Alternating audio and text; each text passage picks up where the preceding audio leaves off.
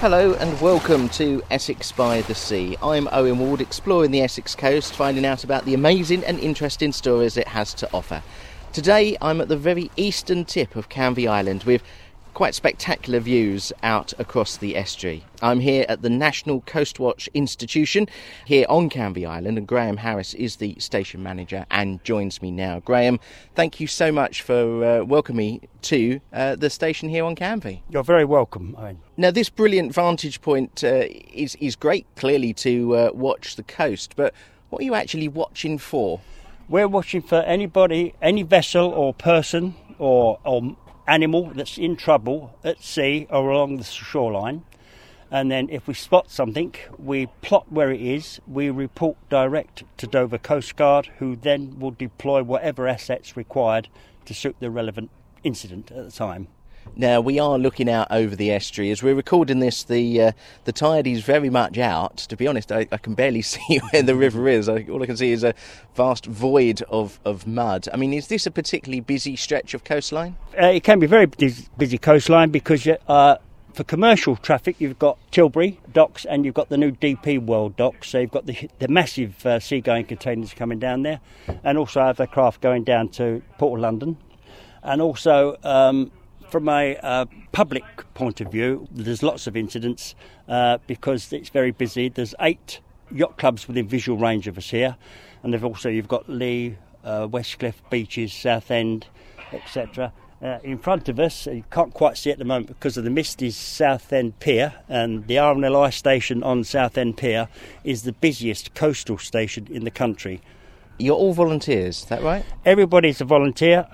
Most of us do 1 4-hour watch a week. Some do more. Nobody at NCI, even at headquarters, receives a salary, and we live off we are funded by the community that we serve. People might be wondering then, we've heard of the Coast Guard. What's the difference between the Coast Guard and the National Coast Watch? How was it founded? Right. Many moons ago, the government decided to get rid of all Coast Guard stations that kept a visual watch only.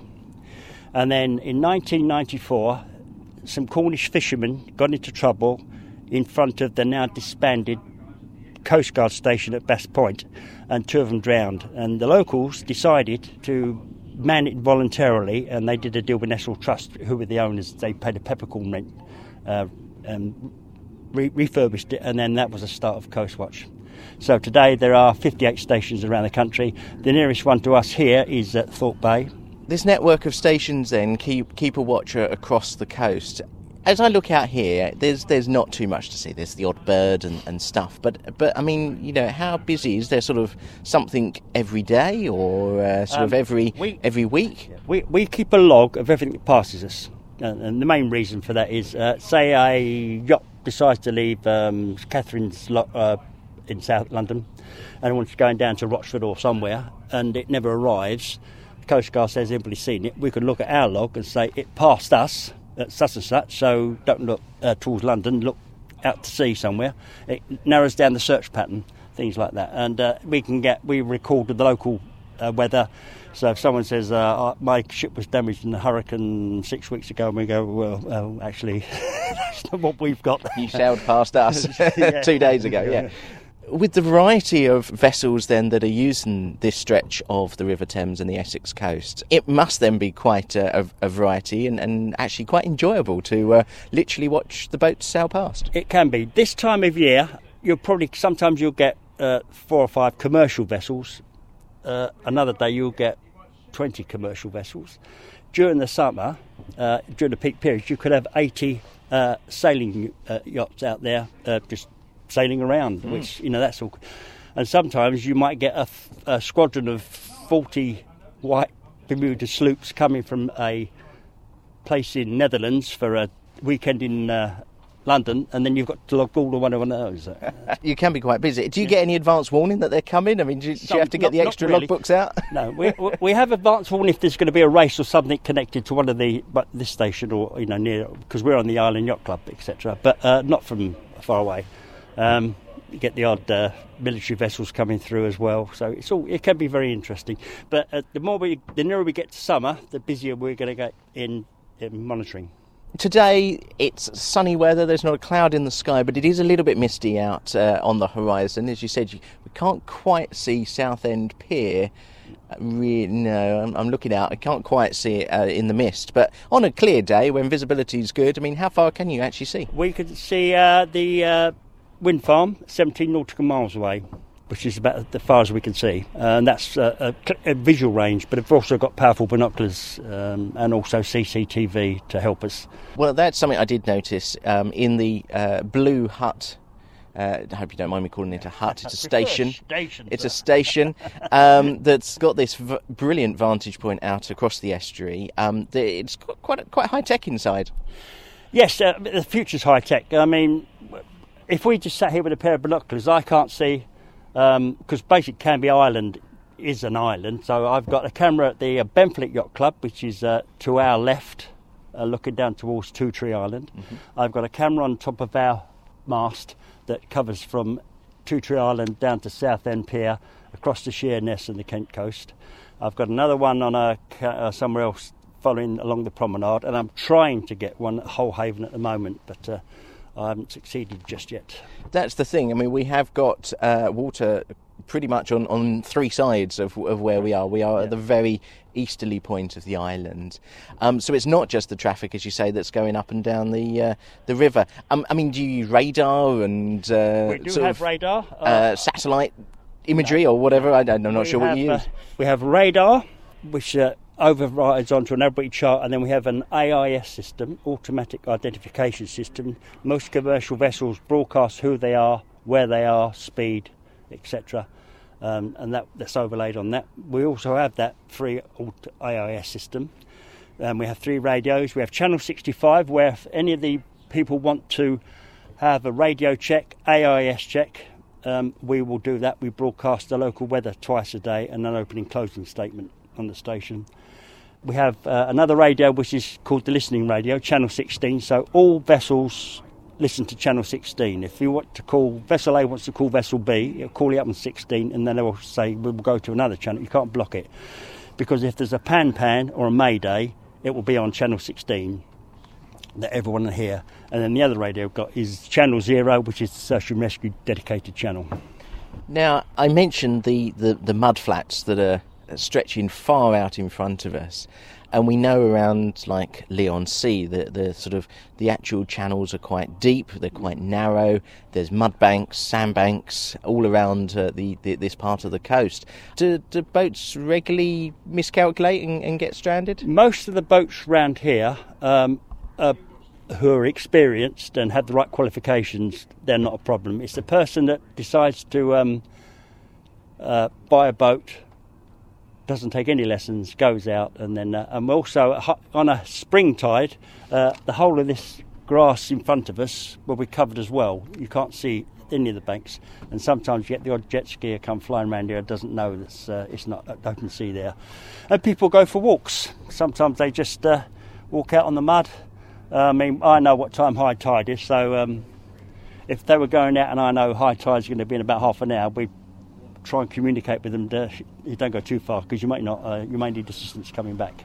The station is manned entirely by volunteers. There's 3 of you here at the moment. How big is the team? We have at the moment 39 people. And are they all from Canby?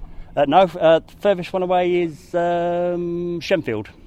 So he comes and does a full day. It's not worth him coming here for 4 hours and then going home again. So he does a full day. But we always need volunteers, especially for weekend. We need some weekend warriors.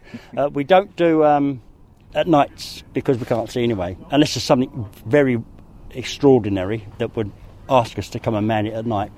We normally go 8 till 12 the first watch and 12 till 4 for the second watch, and then during the summer we hope to do more the dog watches going up until dusk. Mm-hmm. Because it's not so much the commercial vessels, it's the people that, the person that's on the jet ski that doesn't know what they're doing, or etc., or the person that's on the inflatable that's now 3 miles out, or the swimmer that thought they could swim over to that buoy over there and can't make it back. Very deceptive, the distances involved. So what was it that got you involved then with the National Coast Watch? I mean, have you got a background in maritime? I joined the Navy when I was 15, Royal Navy, Fleet Air Arm, and then I only did it 9 years, from a while ago, so I had an interest in this sort of thing. And then when I retired, I had a friend of mine I met on a naval and military history group, and he said, I'm at the station. Would you like to come and join? So I thought, oh, well, I'll come 4 hours a week, that's no problem. And then 4.5 years later, I'm the station manager, which is not 4 hours a week. I suspect not. And sort of working with colleagues around the coast then, I mean, that's a lot of volunteering hours that are taken up, keeping a watch, keeping everybody safe. Yes, nationally, if you go on to our National Coast Watch NCI website, they will tell you how many man hours so far, how many incidents. I think nationally we had 44 incidents up to today, nationally, but it will tell you how many were last year or the year before, etc., etc., and tell you what we do. If you want to volunteer, how to volunteer, and if you want to donate, how to donate. I suspect keeping a station like this running 7 days a week, 24 hours a day almost, is quite costly because the cameras are running all the time, although, the visual watches are only during the day. Yeah. We've talked about you respond to incidences in terms of calling it in. I mean, what kind of incidences... what was the latest incident perhaps that you had here at the station on Canvey? The last incident was really more a monitoring incident. We were called up by the Coast Guard based at the flood barrier and said, could we keep a lookout for a canal barge, which I won't name, which was coming down. It was heading towards the Blackwater. It had no radio, no VHS radio, no... AIS systems, so very little communication, and they were very concerned for its safety. And then we got told that they'd run aground at Blythe Sands and that they had to get the RNL ice to come and pull it off and take it to our old National Coast Watch station at Hullhaven, and they were told to stay there till the morning. And then we were asked to stand down, and a little while later we saw it come past us, so then we had to report it. The concerns were passed on to Solent Coast Guard, because Dover Coast Guard sometimes can get very busy. Yes, we're very busy in the English Channel, of course. The sight of a canal boat out on essentially the high waters of the Thames Estuary, that's quite unusual then. Yes, going out, any around here, yep. I mean, we might see the occasional Thames barge, but nothing, I've never seen a canal boat on here, especially it's going towards open sea. And I spotted it the next day, beached up by the Southend Pier, so I don't know what it did after that. So. You never know, it might well still be there, who knows. Well, Graham, thank you very much for inviting me down here. You mentioned the website for anybody who's perhaps interested in volunteering. Are you looking for volunteers? Yes, we are looking for volunteers, especially when we get very busy during the summer. We try to go to 3 watches, so and especially we're interested in weekend people that get a chance and would love to volunteer but can only do weekends. That would be ideal. Yeah. And we train them up. There is an exam, but it's a verbal one, and you learn at your own pace. There is no pressure for you to do it in such and such time. And presumably a good pair of eyes. Yeah, a good pair of eyes are needed, yes, and everything you need to know you'll be taught, and at a pace that you like. Well, Graham, thank you ever so much for inviting me down here to the National Coast Watch Institution station on Canvey Island. Thank you very much. You're very welcome. I'm very pleased to meet you. More and more of you are listening to the podcast, so if you've just discovered it, don't forget to subscribe on your favourite podcast app so that you don't miss a future episode. And until that next episode, thanks very much for listening.